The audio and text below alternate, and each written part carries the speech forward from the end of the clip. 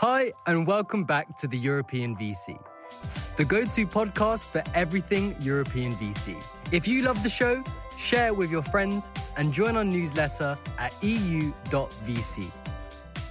Today, we're happy to welcome you to our favorite type of episode, our memo episode. That means we'll be diving deep on a fund that the EUVC LP Syndicate is investing into, together with the GP team. So please welcome Borys and Diana, founding partners of SMOK Ventures, an operator-led VC fund focusing on top serial founders from the Central Eastern Europe region. At EUVC, we're hyped about this investment because SMOK Ventures have risen to become the first choice fund among many serial entrepreneurs in less than 2 years of operation by delivering on their promise of connecting the Central Eastern Europe and global venture ecosystem with more than 80% of the money raised by portfolio startups coming from outside the region. What is more is Borys and Diana are amazing human beings who our syndicate investors can count on to not only deliver returns, but also insights, learnings, and access to the region. We hope you'll enjoy meeting Borys and Diana in this episode and invite you to reach out if you want to learn more about how to join the EUVC LP Syndicate. If you enjoy our content, do support us by hitting the follow button, giving us a review, and following the European VC on LinkedIn.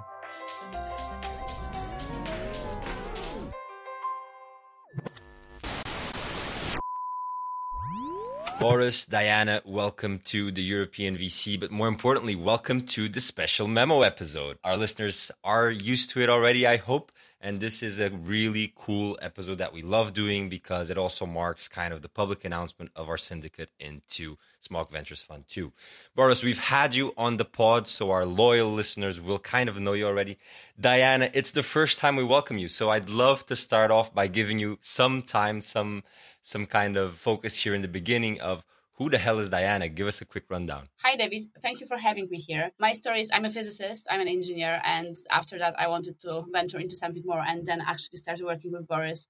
I started officially as event office manager for Reactor Warsaw. That was a startup hub started in Warsaw by Borys and a few other startup founders like 12 years ago. And then after working some time with Borys, we knew we can build something bigger and better together, and we founded Reactor X, so our pre-acceleration program. That was my focus for a few years. So we took startups from idea to the first funding, and we accelerated 100 startups in Reactor X. And after running Reactor X together with Borys, we knew, okay, we are getting startups to the first funding, and then we can be the first funding for those startups. So that's my story. And Borys, I think that's the perfect kind of way to set up my first question of the memo episode, which is I always like to start with the origin story, right? So SMOK, where does it come from? Because understanding the origin story for me is really cool because it gives me a great understanding of the core principles and focus of that firm. So I'd love to hear you and also Diana, of course, share that. Hello, everyone. Again, really happy to be here. There's two origin stories. So there is a Silicon Valley origin story and there is a Poland, Eastern Europe origin story. As Diana already mentioned, we've worked together for 5 years or so before starting SMOK in Warsaw, building the ecosystem, being one of the first people to actually, start helping founders in the early stages in Warsaw and in Central Eastern Europe. At the same time, Paul and Dan Bregiel, our partners at SMOK, have been doing the same thing in Silicon Valley. They started the first acceleration program in San Francisco back in 2008 or so. And then they've been, angel investing in some amazing companies, actually, including, Uber, Stripe, Unity, Zappos, Shipbook, Discord, Carousel, a number of unicorns at the same time. So once we met with Paul and we've been hosting him in Warsaw, we've been showing him the local ecosystem, it turned out that this is a really good match with us having a really good deal flow in the region and them being able to help those startups once they grow big enough to be able to expand globally, both to the Silicon Valley and to Asia. So that's the origin story, just kind of the right timing to connect those two ecosystems together. And if I may ask, because I feel that it's a natural question a lot of our listeners will have, is regarding team dynamics and roles. You just talked about the CE, US kind of different origin stories. So there's kind of two sub-teams, right, inside of the SMOK team, and what is the role of each side and what should people expect from each different GP and venture partner as well in the team? Yeah, I do the talking, Diana does the work, and the guys just, hang out and try to help. You do the talking, Diana does the work, and the guys have the brand. Tomorrow, like we focus on the deal flow and the community building locally. Paul and Dan are obviously not as involved, but as for decision making, we actually do have a Bruegel Brothers phase for every startup that we talk to, and every startup, either Diana or myself, wants to invest into. We want either Paul and Dan to have a chat, to kind of understand the US perspective on this startup, on this industry. So once we kind of make a decision to go ahead with an investment, we always want the whole team to be on board. And how we make decisions has been changing. But for now, we just need one person in the team to be really convinced and others not to be opposing too much. That's more or less how the dynamics works. Diana, want to add something? Yeah, I would say like we want all of the GPs to be on board because all of us then get involved to help the founders, to help the team. So usually like all of the startups, they first come to Borys or myself or the other team members we have in Poland or Ukraine or Romania, and then in the end, it always gets to the US level to evaluate. But we wouldn't invest if we feel that either Paul and Dan cannot be helpful. If it's a startup that's just based in, say, Romania or Ukraine, and they are not expanding soon globally to the markets that we can be really helpful, which means either Asia or US, we wouldn't be interested in investing. Yesterday, we had a really nice chat with some of our syndicate members and some people in the SMOK Ventures network, so to speak, or community, if you will. And Borys, you shared something that connects to what we're just talking about, which was your learnings from Fund 1 and how is that kind of affecting your thinking and your operating in Fund 2. So, Borys, I'd love to ask you to kind of summarize that again for the listeners that couldn't make that call. But also, Diana, I'd love to ask you the exact same question. Learnings from Fund 1 that you're implementing in Fund 2. We were pretty new to venture investing, myself and Diana. Completely new, newbies, beginners, novices, when we started the fund as proper emerging managers 3 years ago. So we had to learn how the hell this works. And, as every newbie investor, you're really excited about every startup that you talk to first.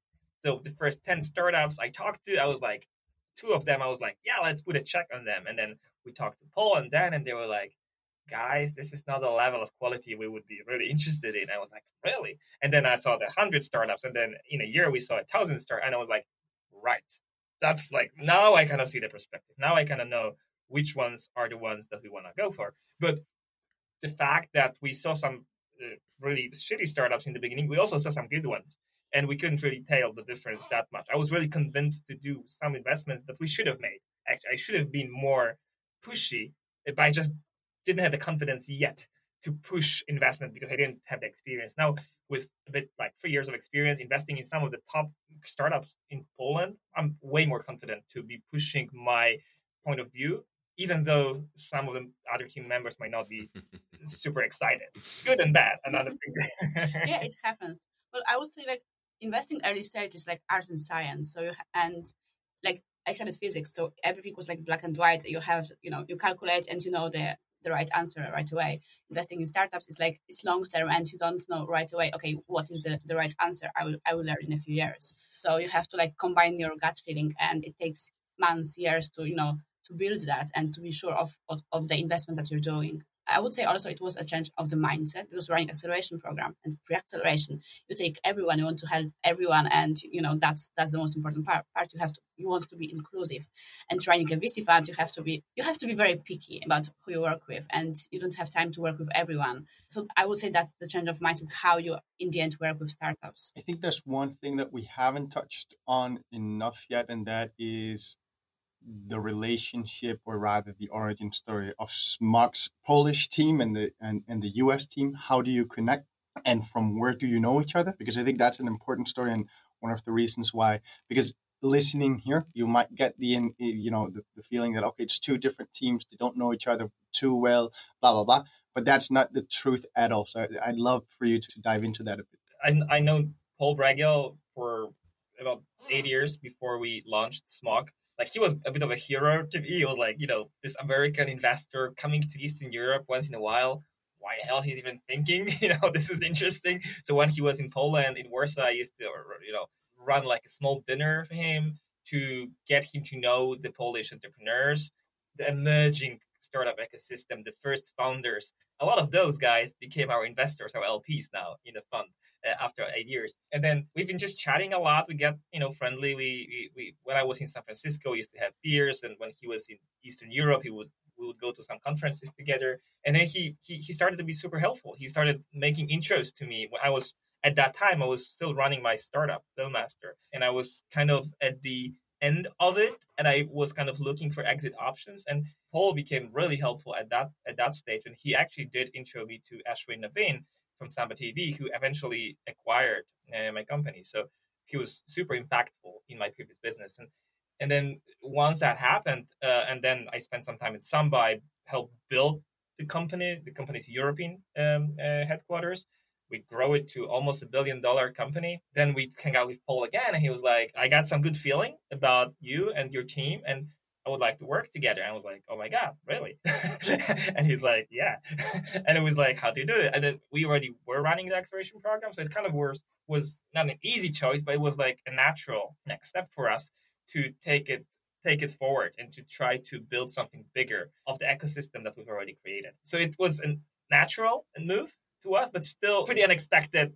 And I'm still kind of really honored to be able to work with the guys, both Paul and Dan Bregil, who we've met after we decided to start SMOK. So now that the listeners know the who's who of SMOK Ventures and also the story behind that, I think it's good to kind of give everyone a common understanding of what SMOK Ventures Fund 2 is.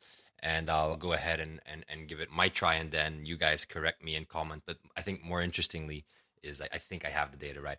But anyway, more interestingly, probably just kind of expanding a bit on the rationale and the core assumptions behind that. So the whys, and what do you guys strongly believe that led you to set up the fund in this way with this strategy, whatever. And so just for our listeners, I think what's relevant to say is, SMOK Ventures Fund 2, it's a 50 million euro target fund. It's going to invest early. So backing Poland's tech entrepreneurs early, which is something that Fund 1 already did, but also lead top seed investments. And you guys are going basically tapping into your network of local angels and pre-seed VCs. And Diana is traveling a lot these days to also help expand those networks. And then, of course, connected to your value add, help raise rapid follow-ons. And that obviously is connected to what we're just talking about, like the team and how you guys operate. So with that kind of setting the stage, I'd love to ask you guys what I said. So the rationale and the core assumptions behind this, and why you're doing this, why you're setting yourself up to run this fund. I would say we are pretty confident doing the early stage investments. So what we've been doing at SMOK 1, so we are doing pre-seed seed investments. So we want to be the first institutional investor in the company. So we invest sometimes founders bootstrap, sometimes they're angel investors. And then when they want to work with the VCs, we want to be the first one in. And we tend to be the lead investors, and we want to be the committed investor that believes in the company. And after that, we help the companies raising the next round. And we wanted to duplicate that from SMOK 1 to SMOK 2. So SMOK 1 was investing into Polish companies, and we've been doing that. And with SMOK 2, we decided, okay, let's expand that. Let's focus on the CE region, on the emerging Europe. I think there is still so much potential on the market. There is still so much capital needed to be invested in the emerging Europe market, that we want to focus on this region. And it will be still pre-seed seed investments, so we still want to be early stage. And I should probably add that we're doing software and gaming. So most of the fund is like software investment. So we want to invest into companies which are going to scale. But also we like 20% of the fund is going into gaming studios, gaming companies. So this is our other focus. I would say we rose to become one of the first choice fund among serial entrepreneurs in less than 2 years of operation in Poland. We won the race for talent, and it's not enough for us. Like, Poland is a great country, but we feel the whole region needs a similar approach. And also that's, Paul Bregil's ambition as well. He's created those funds before in Central, Southeast Asia, in Africa, in South America. So there is a template that we can actually follow to create a leading venture capital fund investing in seed stage in a new emerging market, in a new region. So it felt to us we should be still focusing on Poland. That's going to be a lot of our effort, but we feel the opportunity is huge, and that's why we hired our first principal in Ukraine. That's why we running an acceleration program in Romania. That's why we focusing a lot on Southeast Europe as well, because we feel long term this is going to be a huge market, and I think it's not too late to become a leader, kind of like, Andreessen, kind of Sequoia-like VC fund operating in this market and being known for having the best deals in this specific market. That's why we expanding. That's why we increasing the fund size. That's why we thinking building a culture versus just becoming a small boutique VC fund. I'd love to ask, because you have a focus on serial entrepreneurs, and that is different from the diamond in the rough strategy that other players have. I'd love to ask, why do you have this focus on serial entrepreneurs, and how does that affect your operations? I think that it's two markedly different strategies. It's easier to know how things are done, but I feel that it's a bit different when you talk about serial entrepreneurs in Western Europe or in the US versus when you talk in Eastern Europe, because most of those serial entrepreneurs that we've invested in Fund 1 haven't had they haven't built unicorns yet. They've built local leaders in Poland, local leaders in other Eastern European countries. So their ambition is still big. They're not lazy. They are just before their biggest venture of their lifetime, and we want to tap into them the earliest, before they even start, before they even, like, at the same time when they have an idea, we want to be backing them. That's how we did it with Logic or Sunroof. So we were the first institutional investor. We kind of convinced them even to take VC funding, and then good things started to happen. Y Combinator, new investors, Western European investors, more funding, growth. I'm not saying we won't be doing first-time founders, because some of the biggest success stories, Hypats is a first-time founder. Dorota, okay, she was a VP of growth at Duxi, a Polish unicorn, but she never created a startup before. So we wouldn't be backing out of those deals.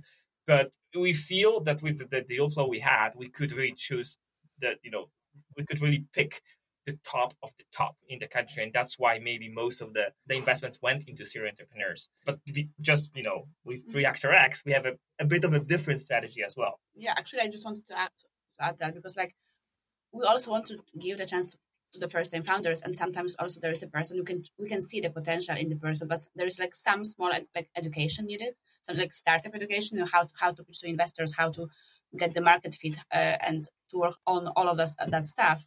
So that's why we have Reactor X, so we can still give the education, give our network, our help, mentors, experts to the first-time founders, so they can learn and go through the process and validate if what they're doing.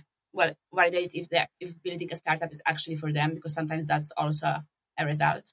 And validate, okay, do I have a product market fit? Do I know how to sell? Do I know how to run the company? Do I know how to pitch to the VCs?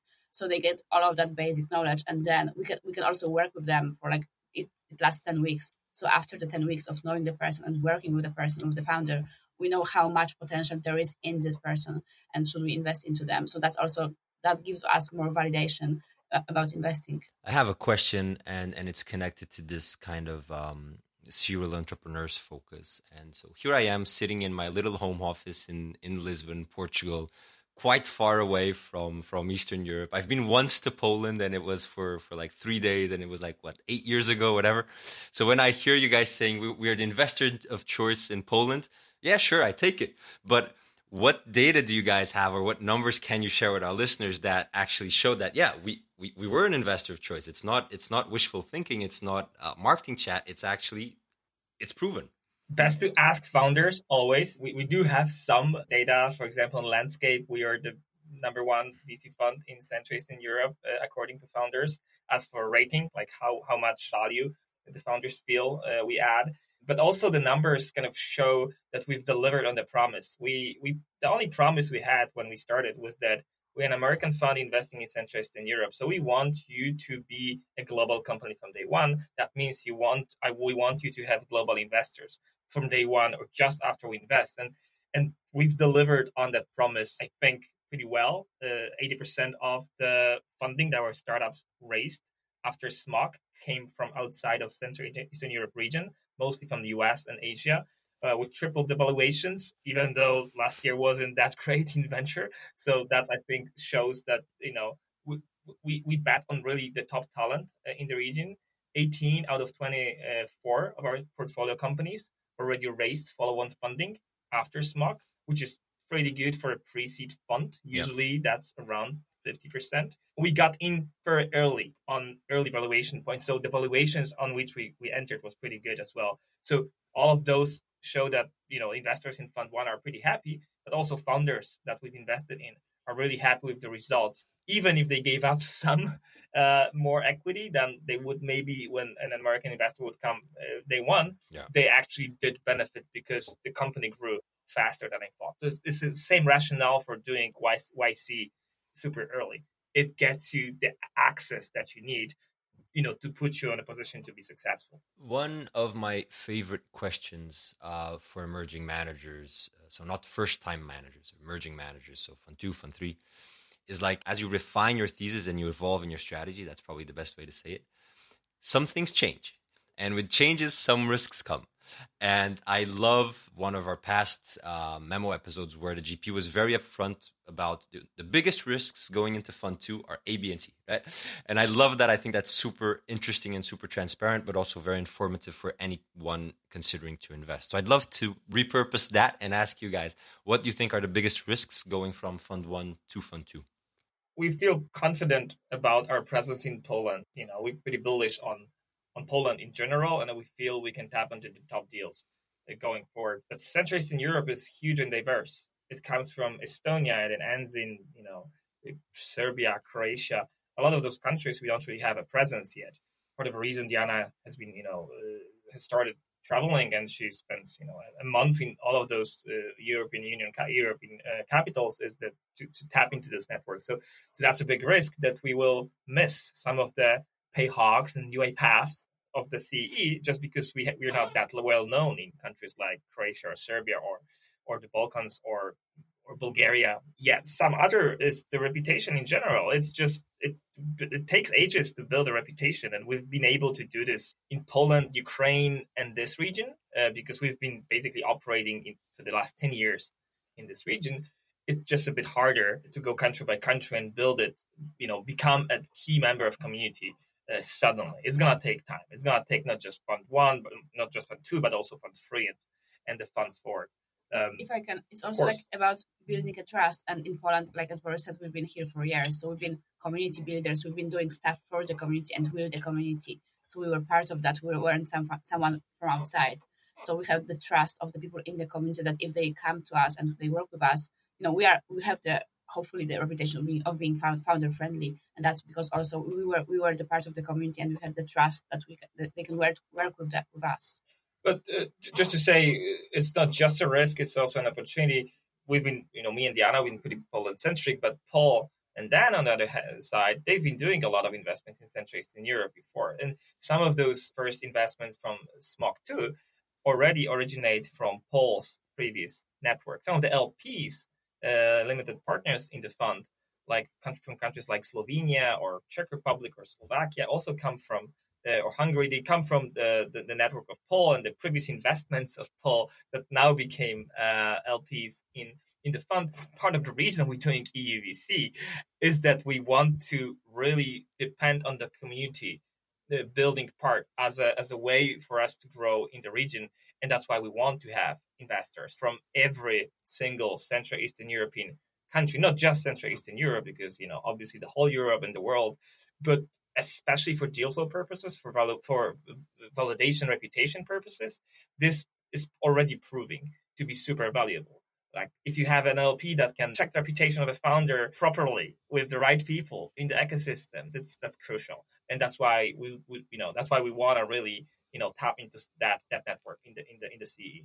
Yeah, and to our audience listening in, right? This is the exact reason why we partner with VC firms like Borys's and Diana's SMOK, because it is we're looking to build these syndicates that don't just deliver economic value to you, but also strategic value in your career as a venture investor, whether that's as an angel or an aspiring VC or a founder that just wants to get more embedded in the ecosystem because you can see in the future that you want to do this type of investments. So I think that what Borys just said is a really clear definition of exactly why the VC firms that we partner with are interesting for you to invest in with us and our syndicates.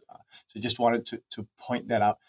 I have one question, which is, you are increasing fund size, and it's not just a small increase. I'd love you to just add a bit on that. Why do you do that, and how does that affect your portfolio strategy? Part of the reason we do it is because that's the only way to really build a company versus staying as a boutique fund. That means increasing the fund size also means increasing the number of people we can work with as a team members, and that means bigger deal flow in the countries that we really need to build the deal flow, focusing on Poland, Ukraine, and Romania as the first kind of three main markets. And that's a way for us to be able to actually tap into those networks and hiring people who already have access to that networks, like Sasha and like Luca, who we're already working with in those countries. The kind of portfolio model stays pretty similar, as in we still want to do about 25 to 35 investments from the fund too. So it's similar. We did 24 in fund one, but we want to do a lot more follow-on investments in the second fund.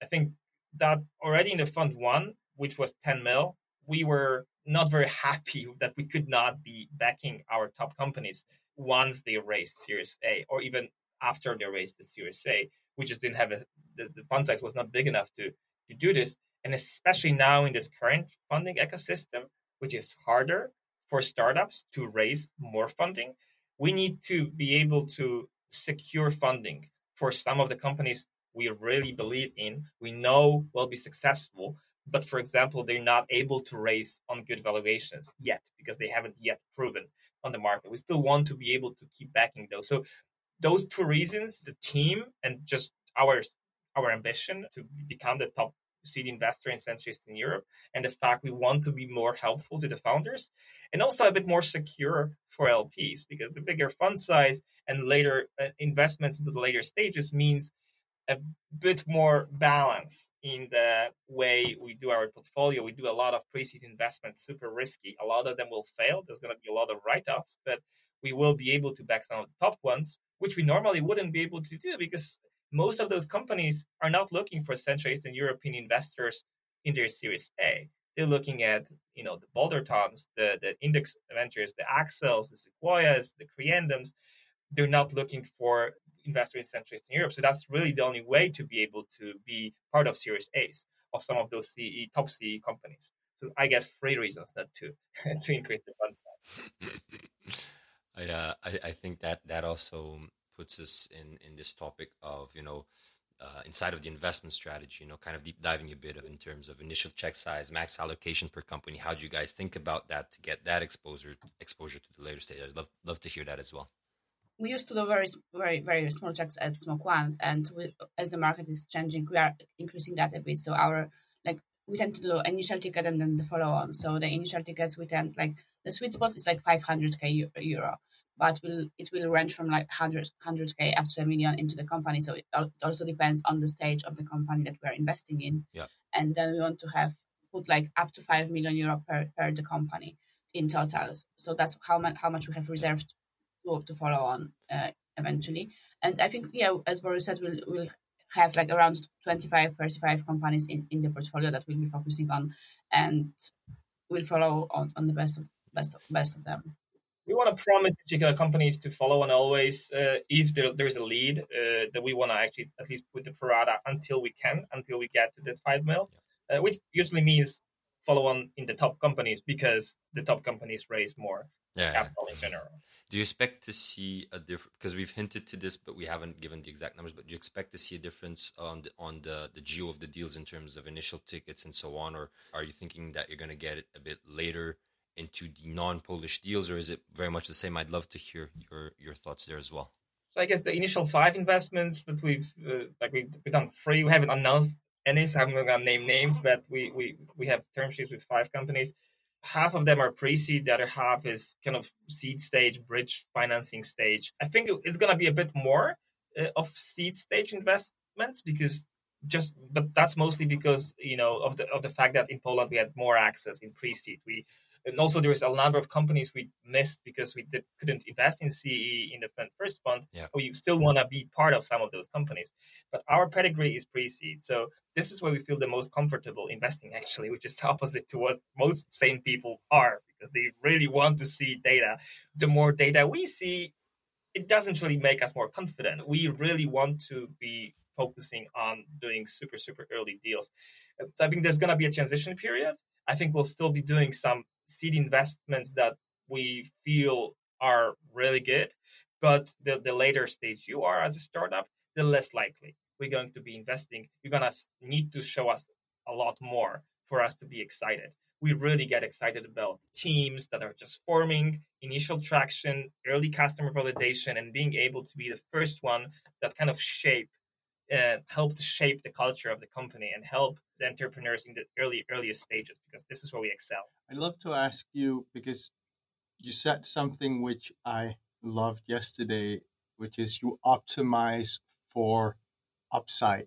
This is not a game of exiting when there's a good sized round, and then you won't take your money off the table unless maybe if it's a fund returner, and then then it might make sense. But as a general rule, that is not what you're doing.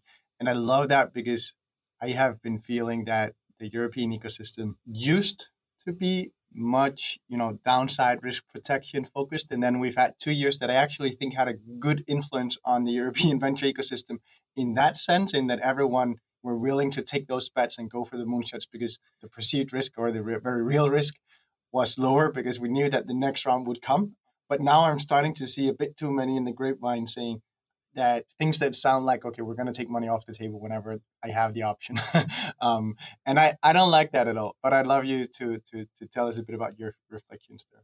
Sure. I mean, that's the influence of our American team members, most likely. Paul Bregel did an investment in Zappos back before Amazon bought them, and he still holds Amazon shares from that investment, which was like, I don't know, 100x or more. So he's really long term, and that kind of thinking into how you think of venture kind of got to us as well. And we feel this is also the way for us to optimize for the biggest multiples. Like, we need this first few funds to be 5x funds or better for us to be really successful in this market. We don't want to be a mediocre fund that returns, 2x, 1x. Obviously, that might happen, but we at least how we structure, how we think of our portfolio creation, we're not optimizing for early exits. Some of the LPs obviously maybe would like that, and we're pretty transparent about that we will.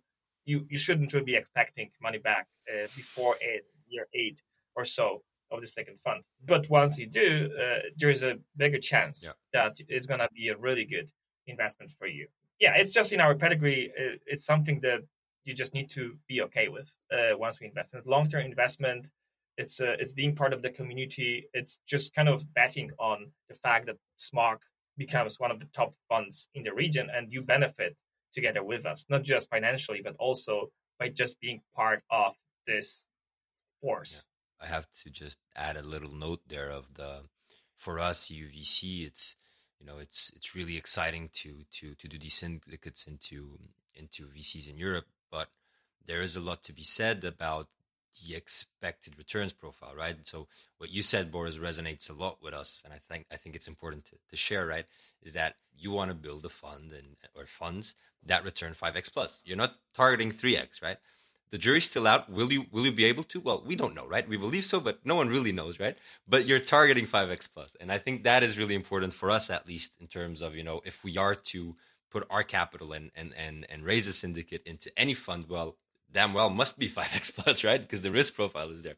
So I just love that, and I just wanted to double click on that. One question from my side, still on the strategy, probably my last one, is we spoke about software and game dev as the verticals. I honestly, as an individual, I took some time to understand the VC model in game dev. So I'd love to maybe just let you guys give a quick rundown. I think software is quite obvious and standard, everyone knows. But of course, what's the breakdown again? I know Diana hinted to it, but just so it's super clear to everyone. And then give us a quick kind of overview of how does that work in the game dev, which many people might not be very aware of, actually. I would say game dev is a very different market than investing to software, and even like how you build the company, how you build the culture, and how the market looks like, and even how you look for the next investors and the exits. So our strategy is like, we are not investing per game. So we are not the publisher. We are not like those kind of gaming investors that we invest into game. We invest into gaming studio. So we invest into the company that has long-term strategy. Okay, the time we are investing, okay, we are building this game or a few games at the time, but we have a plan how to build the whole value of the company with the next games that we are that we are building. So what's important is we invest into the companies that have the plan to build the value of the company with the whole gaming franchise. Right now, the focus in games is building also the IP. So I'm personally, what I like about the gaming studios I'm talking with, what kind of IP they are building, because that's what one of the most valuable things you can actually sell in this like entertainment ecosystem, I would say. So that's our focus. And is that, you just hinted to the IP they're building, that's what gets you excited. Is that basically the asset that's connected to the exit strategy? And is that why you find it so interesting? And what I'm hinting to is, what is the exit strategy in game dev investing, basically? I would say, like, in terms of like what the companies that are looking to buy the gaming companies are looking for, IP can be one of the most valuable assets that you can actually sell. Sometimes there is technology, but it's more like around gaming, so like tools for game development. So that's also exciting for me, and I think that's going to grow. But with the IP, you can go to Netflix and you create Netflix series. You can build a board game. You can build you can sell toys. So that's what gets the most value, I would say. So that's the main aim. Yep. Sometimes there is user base. You can have with the mobile games you have like hundreds, thousands of users playing in the game. So you get the community, you get the ecosystem. So that can also be valuable. I would say the smallest exits are the user-based exits, where a bigger company takes over the game and kind of uses their assets to even to grow it even further. Yeah. But the biggest ones are when there is both the audience, both the user base, and the IP that you can build on and create the whole franchise based on a game. And that's the success of some of the Polish game studios like the CD Projekt Red, the creators of The Witcher franchise, or Techland, the creators of The Dying Light. That's how the value of those companies were created. But also talking about the Polish gaming ecosystem, like usually what we still don't have enough in the CE region is the success stories, like the stories that create alumnus, and the paper mafia example for it. So we are still building this effect in the CE region. So in the gaming sphere in Poland, we had already we had global success with the CD Projekt. Everyone played The Witcher. So Poland was put on the global map of gaming ecosystem, and that also created the mindset in Polish founders, in Polish game developers, that hey, we can actually build a global company out of Poland. So hey, let's do that. So that also accelerated the development of the gaming ecosystem. How much knowledge also there is, and they have someone to learn from how to build those global companies. And our first free investments in the gaming in Poland is alumni of CD Projekt Red, Techland, and Huge Games. So the three biggest companies in the gaming ecosystem in Poland. So you can see that the kind of Polish gaming mafia is the real thing. I love that. Borys, I have a question on your value add to founders, because, and I've said this many times, and I think it's something that people will also see in the communication that we put out about SMOK, that we love you guys for being incredibly transparent and telling it like it is. And this is one of the fronts where you are not sweetening founders with a bunch of promises that you can't deliver on. I'd love you to just expand a bit on your value add strategy and why you choose to deliver the type of value that you do.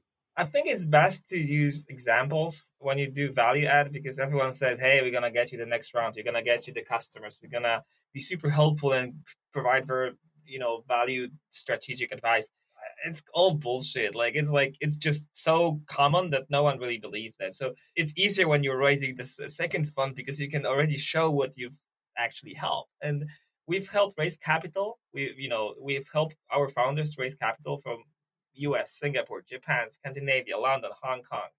We got 2 companies to Y Combinator through the help of Dan Bregel, and actually working with those companies of Logic and View Storefront very strategically about getting to YC and why this makes sense for those specific companies. We've connected them with top founders and experts globally in the countries they wouldn't really have access to. We even helped hire top talent to companies like HiPads, where we helped them find both a co-founder and a first main product person. And some of the most successful people in the different industries, we connected our founders to them and they became investors. Say in companies like in Streamly, we connected them with the investors in specifically interested in gaming and entertainment. So those things we've already done. What I talk to founders, do I promise those things? Not really. I would say we use our network. Our network is huge. It's unprecedented for centuries in Europe. I don't think there is a fund with a network like ours, including Poland and Bragiel and their vast ecosystem they've built globally. So, but you have to be smart how to work with them and to know the timing well. So it's all in the founders' hands to really use that. The top founders are really good in picking the right time, picking the right people that they can take from us, they can connect with because of our network, Jana's network, my network, and Paul and Dan. So I would say the biggest value is the network. There's a few more values. I think when we talk to founders, we hear when the founders talk about us, they say they're regular guys. Usually that's how they like. They're just like, they're not the finance guys. They're the founders. So we are engineers and founders. So it's just different, especially in the earlier stages. I think that's a value for founders to kind of feel they can talk to us. And we've done this before. We had that. I went through that sinusoid of running a few companies, and Paul and Dan did that too, and Diana did that with acceleration program. So we've seen that before. They can relate to us a bit more, and I think so. Being just humans, I think that helps. Not being jerks is a big value. Trying not to be, and I think the speed is important as well. In a lot of Eastern European nations, it's still okay for investors to do 3 months due diligence, to be wiring half a year after signing the term sheet. This is really bad behavior. And when we talk, so we take the US approach. Once we sign a term sheet, once we want to, wire in less than a month and usually in two weeks. So that's something no one expects. And we want to be the VC that surprises the founders in a positive way, to say, focus on the business.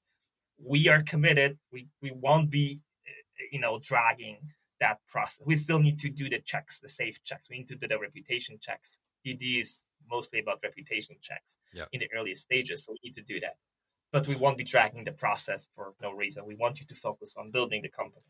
So to our listeners, if you're finding this interesting, you want to learn more, stay tuned, because on EU.VC, we will launch the memo, which is basically an article detailing this and much more about SMOK Ventures Fund 2.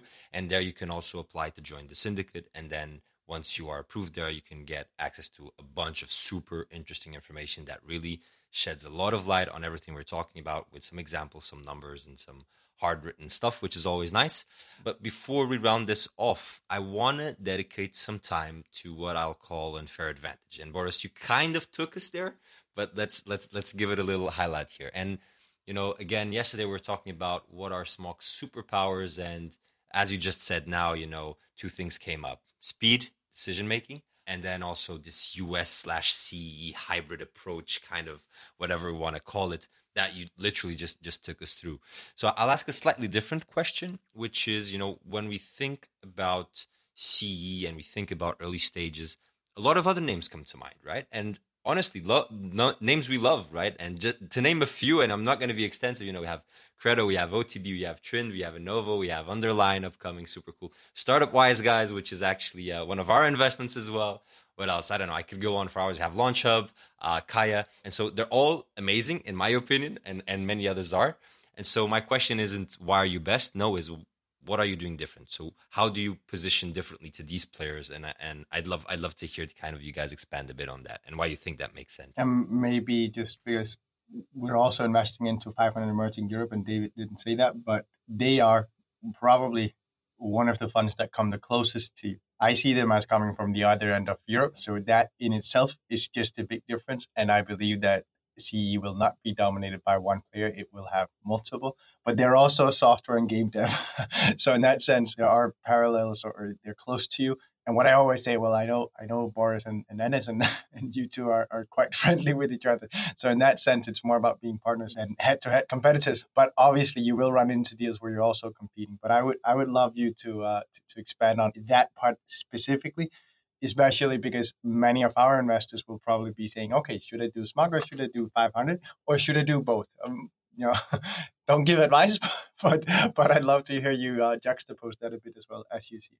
A lot of those folks that you mentioned are good friends, and those are our some of them are our preferred investment partners. Like in Romania, we probably wouldn't do a deal if we haven't consulted Bogdan firm underline. And in if we did something in Turkey, we're not doing anything in Turkey, but if we did something in Balkans, we probably would be chatting with 500. We're talking to them a lot when they now present in Poland and in Budapest. So we're chatting about a lot of deals together. I think it's going to be more about the cooperation approach when we lead them to some of the good deals here, and they lead us to some of the good deals in the regions they're more focused on.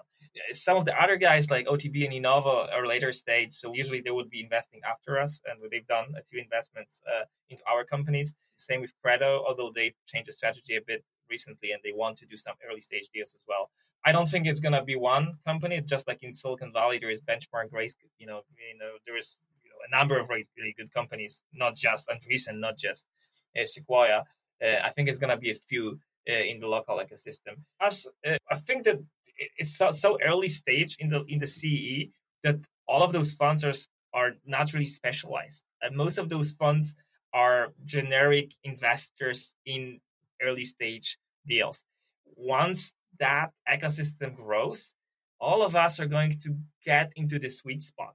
And I can already see our sweet spot being closer to the engineering, closer to, as with the game dev, but also with the developer tools. I've been an engineer. I was a Java programmer and Python programmer for 10 years. So I really understand that part of business. And I think tools around AI, tools around no-code tools, that kind of stuff, we're going to be more focused on compared to, say, fintech or compared to some other stuff we're not that well exposed to. So those funds are going to be both a bit more regional, but also a bit more specialized in specific industries. With us, it's going to be probably the engineering tools, game dev, and AI. But if you say unfair advantage, I would still feel it's Paul Bragiel. That's the biggest one, I think. I mean, this is a superstar. It's he's a superstar comparable to Tim Draper or some other guys, and he could be an amazing asset for each of our companies if you use Paul and also his brother Dan well. So I would say this probably is something that gets us some of the founders that want to work with us. They want to work because they just like to hang out with Diana or myself. But some of them would say, hey, I choose SMOK because I feel this gets me the kind of, just like they do with Y Combinator, this kind of stamp that they get for life.